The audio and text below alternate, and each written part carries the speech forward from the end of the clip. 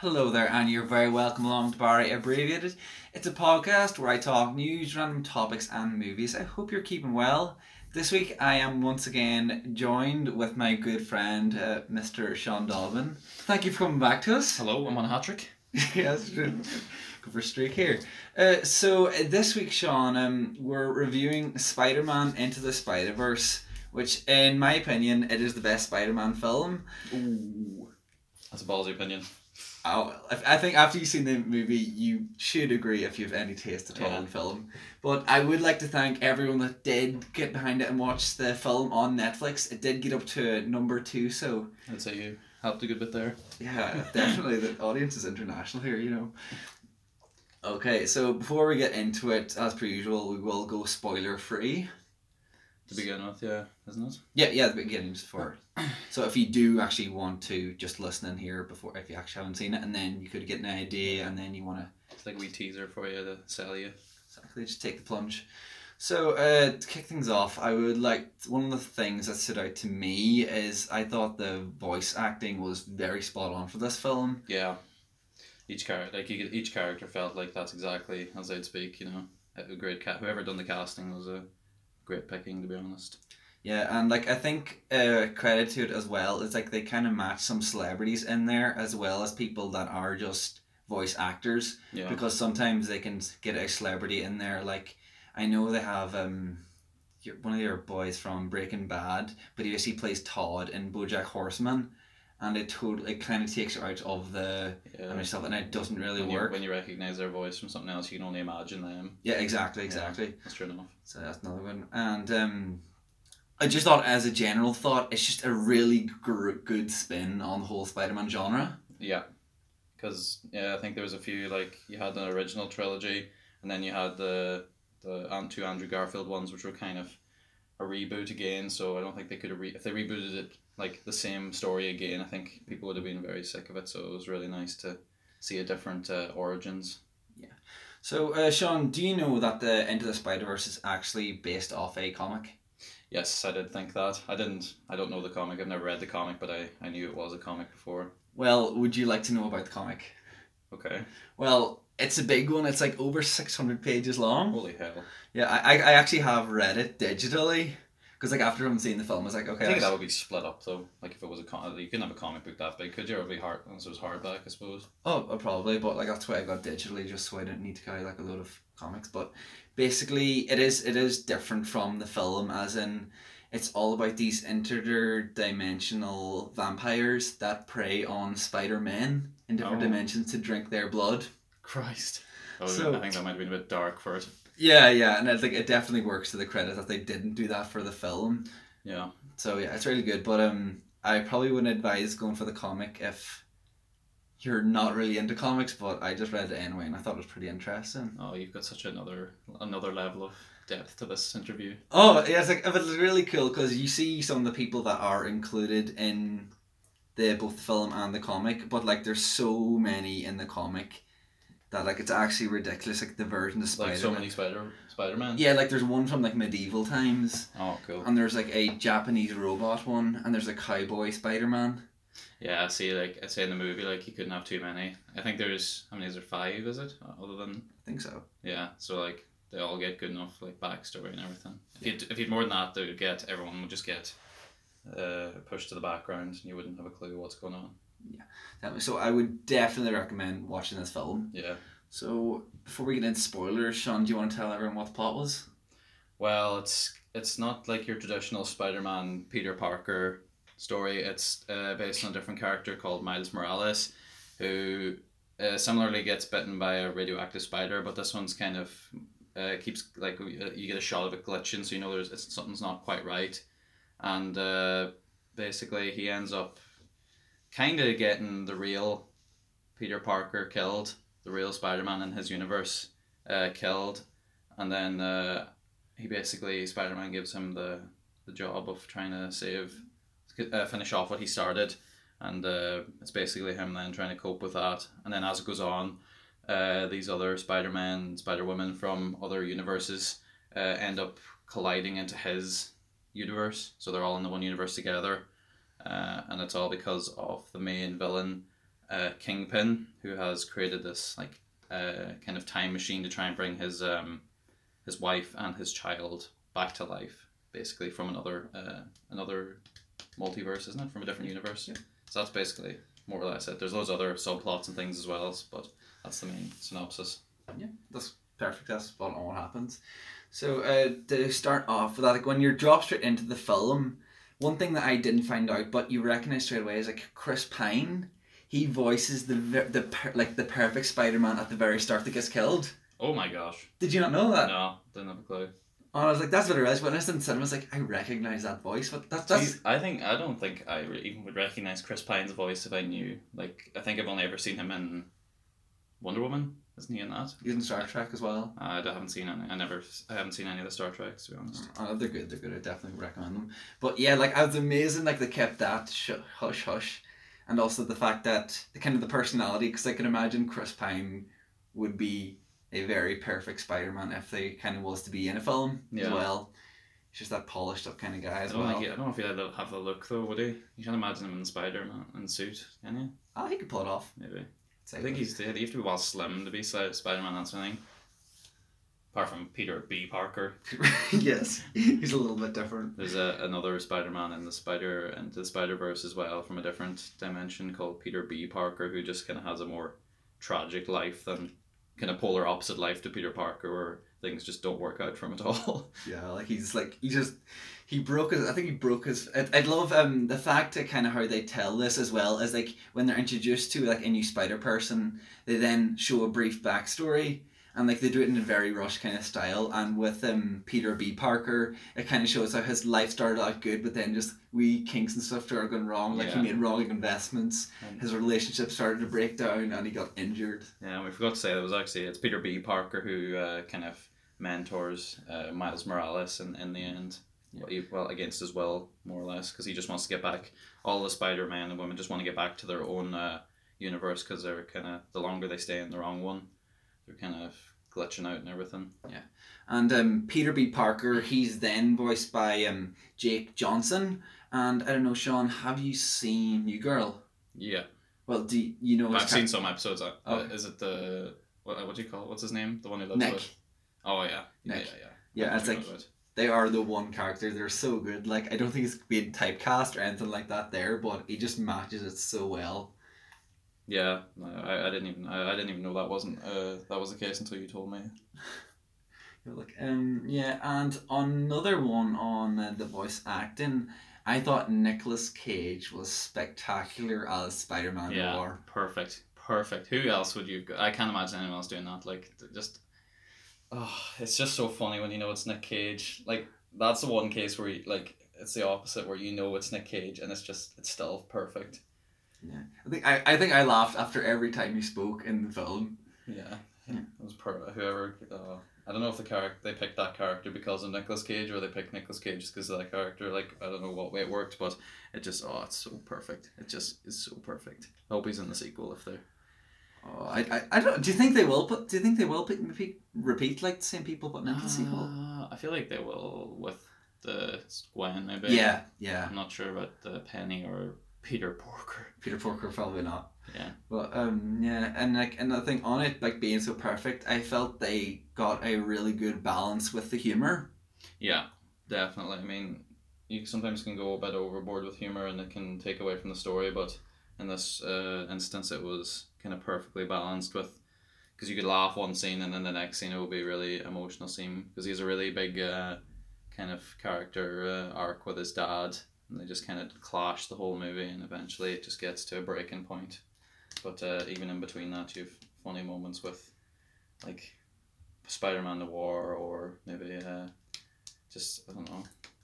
Yeah, I felt like it was incredibly self-aware, because from the very start we get the introduction of like Chris Pine being Spider-Man, and he's doing the bit from Spider-Man 3, the famous dance sequence, and even then like Spidey Bells or whatever. Remember the Christmas song? Oh yeah. That's exactly. And at the very end, if you stayed around for the after credit sequence, they recreate this famous Spider-Man meme where it's just a Spider-Man pointing at one another. Yeah. Oh, that was perfect. I was so glad they stuck around at the end for it. It's so good. Even like I know we usually don't talk about even the title sequence itself, because when I was doing research into this, just simply watching it again, like the amount of effort and stuff they put into it, and I feel like you can really care about the people. Well, the people that made this, they really cared about what they were making. Yeah. And I felt they were, because they were given time to make it as well, because I think it took over 2 years to put together. Mm. The animation style is so unique as well. I mean, it's like kind of like a comic. They have like comic book text sometimes coming up, and then the characters themselves in the foreground are kind of like more animated. But if you look in the background, the streets and the cars look nearly more realistic. Like the cars, you can nearly identify them as real cars. But then the more closer you get to the front and the more things are in focus, you can see the animation. Yeah, I heard like they designed it to make, if you took like a freeze frame from the film, it would look like it was straight from a comic book. Oh, cool. Yeah, but like you were saying with the background, that was one of the things I didn't like with it, because like my eyes eventually did get used to it, but it felt blurry. Yeah. And it felt like that to me is like my eyes like, I'm not seeing this right or something. It just didn't sit right with me. I did think that too. Like I thought maybe like I was watching on Netflix there, and I thought, is this because my Netflix is a bit slow and like it's changing, you know, like the quality dips a bit. Yeah. If you've bad internet, I thought, is that happening or is that just blur in the background? But yeah, it was. That's the only flaw, along with the main villain Kingpin. His character design is outrageous. He's like ginormous. They try to make him big and imposing, but I think they just went a bit too far because he's just completely unrealistic. He's already twice the size of another character as it is, and then imagine adding on another 2 heads worth of pure body. Yeah. It just looks ridiculous. It was like, I loved his character design because it was just so ridiculous. But like he was the size of a house, and like it shows him get out of a Jeep at one time, and I'm like, how does he ever fit? It takes away from being like intimidating, and you're like, oh, you just look stupid. Yeah, it definitely does. And I love the bit when they're like doing a flashback of showing what happened to his family, because there's a family portrait, and like Vanessa, he's just like majority of the portrait, just his frame is it, and then the 2 little ones in front of him. It was absolutely huge, so he is. But I kind of love that because he was like you said, he was super imposing, but he just looked ridiculous. Yeah, I take it that's probably what they were going for. Oh yeah, definitely a comedic element to that one. But I think even on that with the character design, I really liked how, see, even with the character Penny Parker, like she was kind of more anime style. Yeah. And with her like action scenes and stuff like that, the animation style switched to more anime, I think. Yeah, that's true. Actually, I never even paid attention. Yeah, everything kind of did seem to, even though all the Spider-Man women were like all from different, they're all differently animated. They all seemed to kind of be on screen together, and it seemed to be believable. Oh yeah, definitely. I thought like they really all worked together, and I love how when they first meet all together, they're like, oh, how'd you get here? And it took like 3 of them went the backwards route, where the rest of them just went straight to Aunt May's, and they're like, well, I landed here and just landed here, and like, oh, right, okay. Yeah. Yeah, definitely. Well, we have to talk about Miles Morales' spider suit as well, because it takes a long time for you to see it, but when you do see it, it is, oh, it's unreal. It's really gorgeous. Cool. It's probably the best Spider-Man suit, really. Absolutely. And even on like the Spider-Man suit itself, do you know the new video game Miles Morales? Miles Morales one, you can get the Spider-Man suit from the game, or from the movie in the game. Yeah, it's pretty cool. And you could they actually edited it, but in the way you can actually move like Miles Morales does in the film. Yeah, that's unreal. I keep seeing videos of it on Instagram and all. It's so cool. Yeah, the swinging, and that's one of the reasons I want to get a PS5, just to play that game alone nearly. Yeah, it's really cool because they did a thing with the frame rate where he doesn't move as fluidly as the other Spider-Man because he's still only learning the ropes. And as he gets more confidence in himself and develops more, his movement then become more fluid. Jesus, that's so cool. Yeah, like they can tell it at one of the fight scenes when they're going through the forest at the very start, where he's alongside Peter B. Parker and he's swinging, and then you can tell Miles is just a bit more clunky. Oh, so that's something definitely. We should rewatch it again just to see that wee small touch of detail. I would watch it anytime. But this film, like, it is packed with hidden details. It's like, I don't know if you're not on Reddit, there's a subreddit called Movie Details, and this film came out back in 2018, and now people are still spotting stuff that just went over their heads from the first viewing. Yeah, there's so many obvious Easter eggs. There's bound to be like hundreds of just mini ones in there in the background and everything. Yeah, it's absolutely I love it when they do that because it just shows that they care about the the heritage and they really care about what they're making. Yeah. And it's like one thing I'd like to talk about is the character growth in this film. I was like they do it really well with Miles, Yeah. and just like they kind of they show it and they don't really tell it. I know with some films. Yeah, that's what I was thinking as well. Like, there's a lot of exposition that they don't. There's no like. Like you have characters who sit down and talk to you, explain like subtly explain to you what's happening. You can already tell, like Miles Morales, he's starting a new school. He walks past his old school, and you can see that everyone's like coming up to him and saying hello, and he's like a handshake with a load of them, and you can just tell that he was really fitting in there. And then he's walking to his new school where everyone's a bit more upper class, and he doesn't fit in at all. So like in that like 1 minute, you could get okay, I've got so much from this alone, like. Yeah, and his relationship with his dad, as I feel it shows how difficult it is between them. How Miles really doesn't like this new school, and how his dad is still pushing him because like he's really proud of him and wants him just to do so well. He doesn't want him to turn out like his brother. That's kind of his main thing. But Miles Morales kind of has more of a relationship with his uncle. Oh yeah, because I'll just ask the question right now. Did you know that he was the Prowler? No, probably should have said.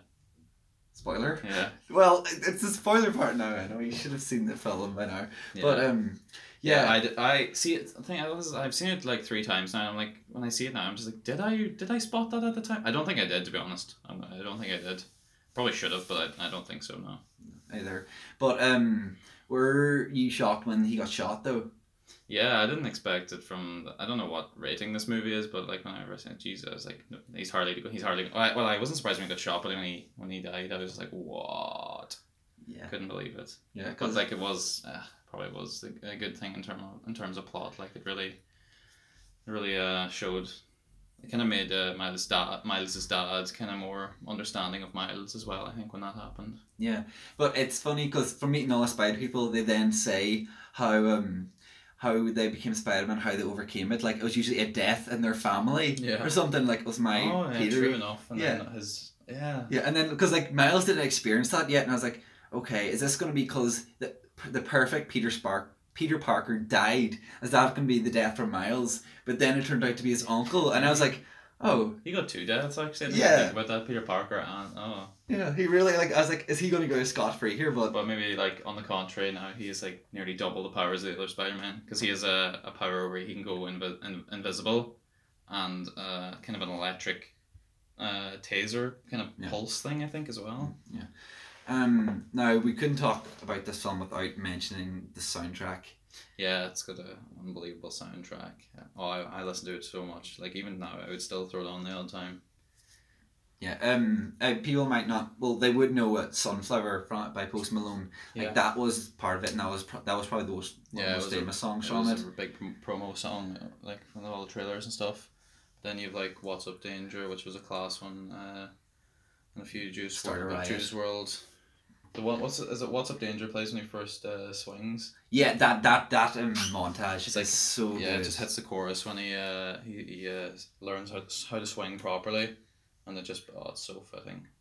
Oh yeah, it's such an incredible film, and like the music design works in so well with it. Because even then, after watching it, I usually go back and listen to the soundtrack of the film, and then I was like, oh Jesus, this is a class song. Where does that fit in? And it might only just be played for 20 seconds. Yeah. I remember hearing the songs like, oh, I'd love to hear that whole song, and it's only on for like 20 seconds, or it's just the melody or the musical bit of it. Yeah. Exactly.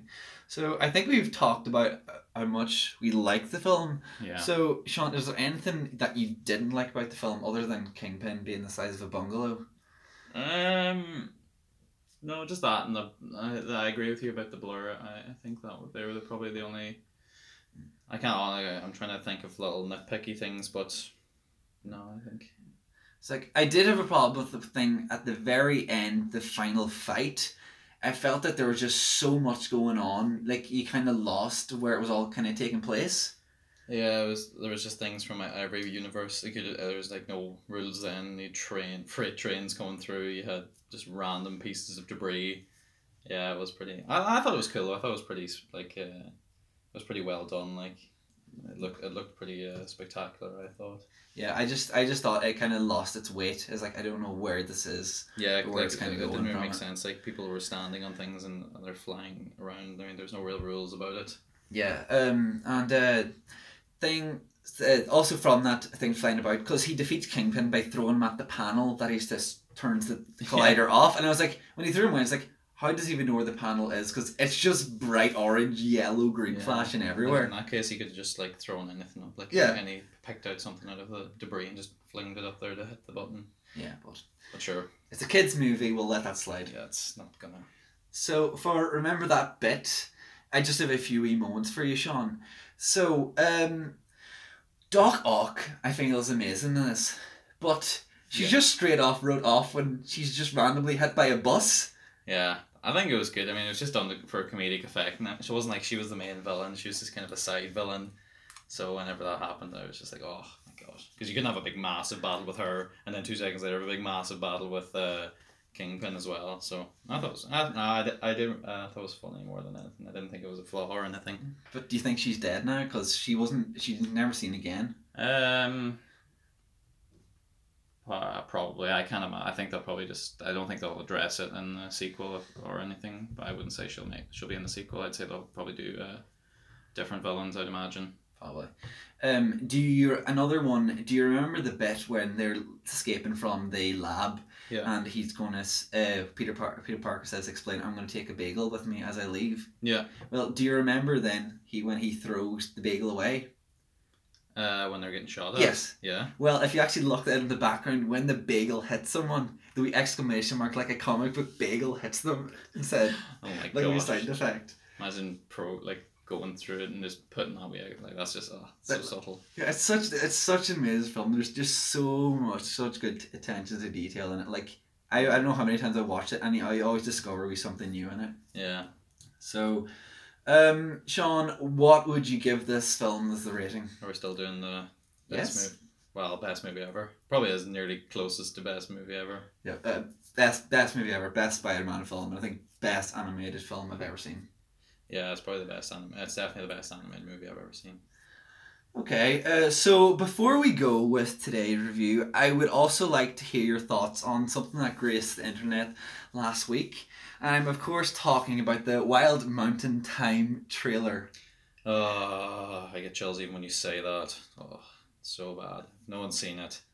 I don't even want you to give them the view on YouTube for their trailer, but check out Wild Mountain Thyme trailer on YouTube, and it's a movie set in Ireland.